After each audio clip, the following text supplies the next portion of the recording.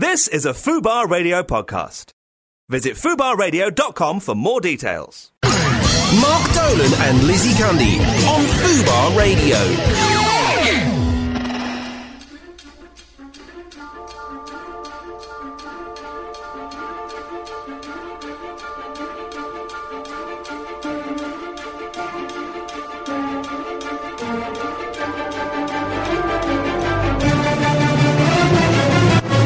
It's 10 a.m, it's Thursday, it's Fubar.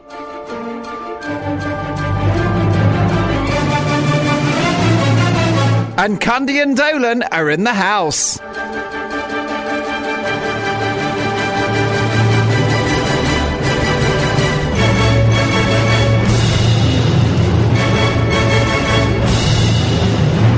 This is Fubar Radio, 24 hours a day, the UK's biggest online radio station and growing. And a massive show for you today. We're going to do Showbiz with Francis Taylor, entertainment reporter at BT.com, and the one and only Jonathan Bown from OK Online. It's going to be Showbiz Central today.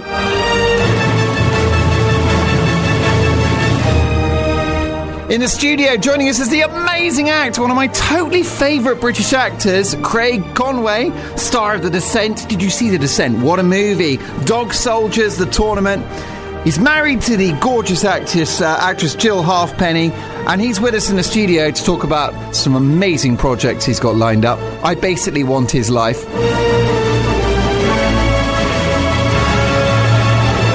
We're going to be previewing Fashion Week next week with Nomi Khan, founder and CEO of Kashka Fashion House. She knows what she's talking about. She's going to get me a complete wardrobe makeover, and I need it today.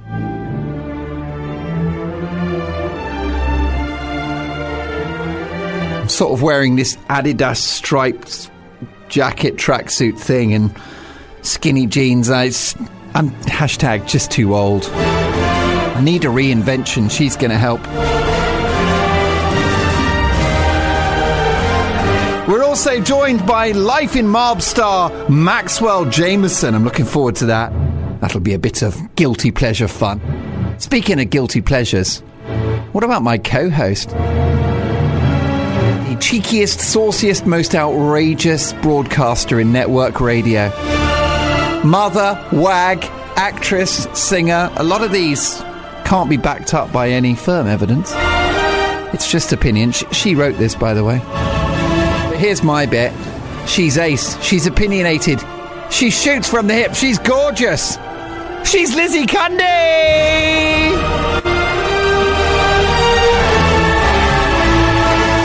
There she is, Lizzie Cundy. Morning, Mark. Morning, everybody. Oh, wow, Mark.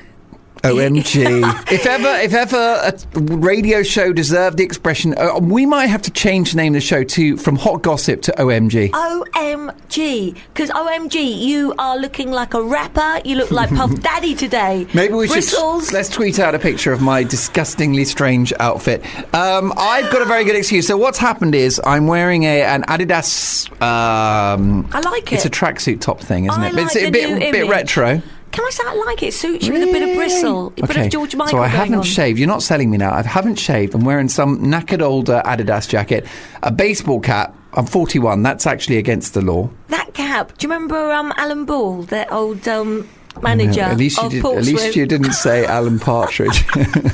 Well, although I'm not far away. I was going to say. And then I'm wearing grey skinny jeans. And then, oddly enough, running shoes. The whole thing, it's a carnage, but I've got a good excuse, which is I'm ill. And do you not find, Lizzie Cundy, that when you're ill, you're allowed to just dress badly? Have you noticed that? Well, you obviously think so. I do. I'm not feeling too great today either. Behind the glass, Nat and Laura, are you allowed to dress badly when you're ill? Is that a thing? Yeah. Oh, the girls are nodding. Now, they are clearly very well because they're dressed very elegantly today. But you could be on your deathbed and you'd still be glammed up. I am today, to be honest. You could be on your, God forbid, right? I mean, let's talk about in 60 years' time, you could be on your way to the funeral parlour and you'll still have hair and makeup. I will make sure of it. Your hairdresser will carry the coffin. Forget about family members. She'll be carrying the wig. Your cosmetic surgeon will be the one pushing you into the fire. I don't have one of those, thank you very much. Yeah, he'll be pushing you into the fire in a cemetery going, this isn't the first time I've transformed her body.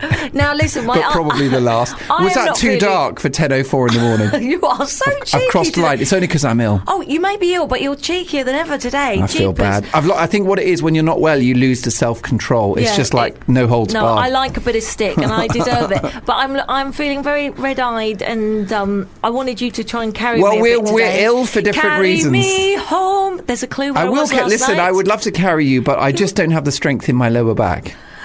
You don't have strength anywhere today. You look terrible. Yes, you've had what's known in the business as an hour's sleep, haven't you?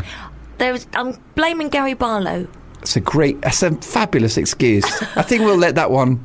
Let that go. It was Wear the Rose last night event at the O2 for all the England World Cup players. Boom. And it was incredible. They had Take That playing for them. They were all up on stage singing, interviewed. It was a great night. That's incredible. It was a great night. But then it's one of those when you think, shall I leave before the last song, miss the crowds? And then you look at your phone and you have a text saying, come backstage, and you think, shall I, or shall I go and get away and get to bed? I love the way, come backstage, you get a creepy text like that. Lizzie Cundy's like, yes, I will. Have you not read about Rolf Harris and Jimmy Savile? You actually want to be groomed by famous people, don't you? You're there to be manipulated and coaxed. I'm rather worried because on my way in on the radio, obviously FUBAR, I heard that the Walton Hop is in trouble, and I used to go there in the late 80s. Oh, that would be so. Now, for those that don't know, tell us about the Walton Hop. Well, it was a night because obviously I wasn't old enough to go to the pubs, like Of course not. In the late 80s, and it was like a youth club disco called the Walton Hop. A lot of DJs were there, like Jonathan King. Blimey. Brilliant. Jimmy Savile. Max Clifford used to PR it. Yeah, great.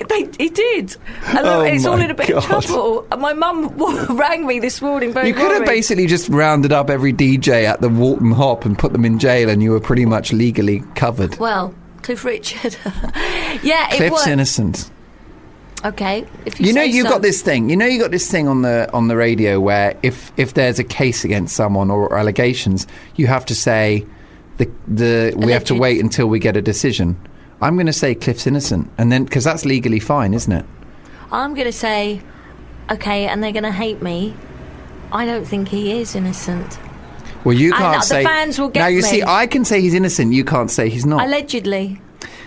No, you can't even say. No, you can't say that. No, what you can say, and what we are saying at FUBAR Radio is that these are allegations. That was a joke, by the way. But you know what? These are allegations which Mr. Richard and his legal team strenuously deny.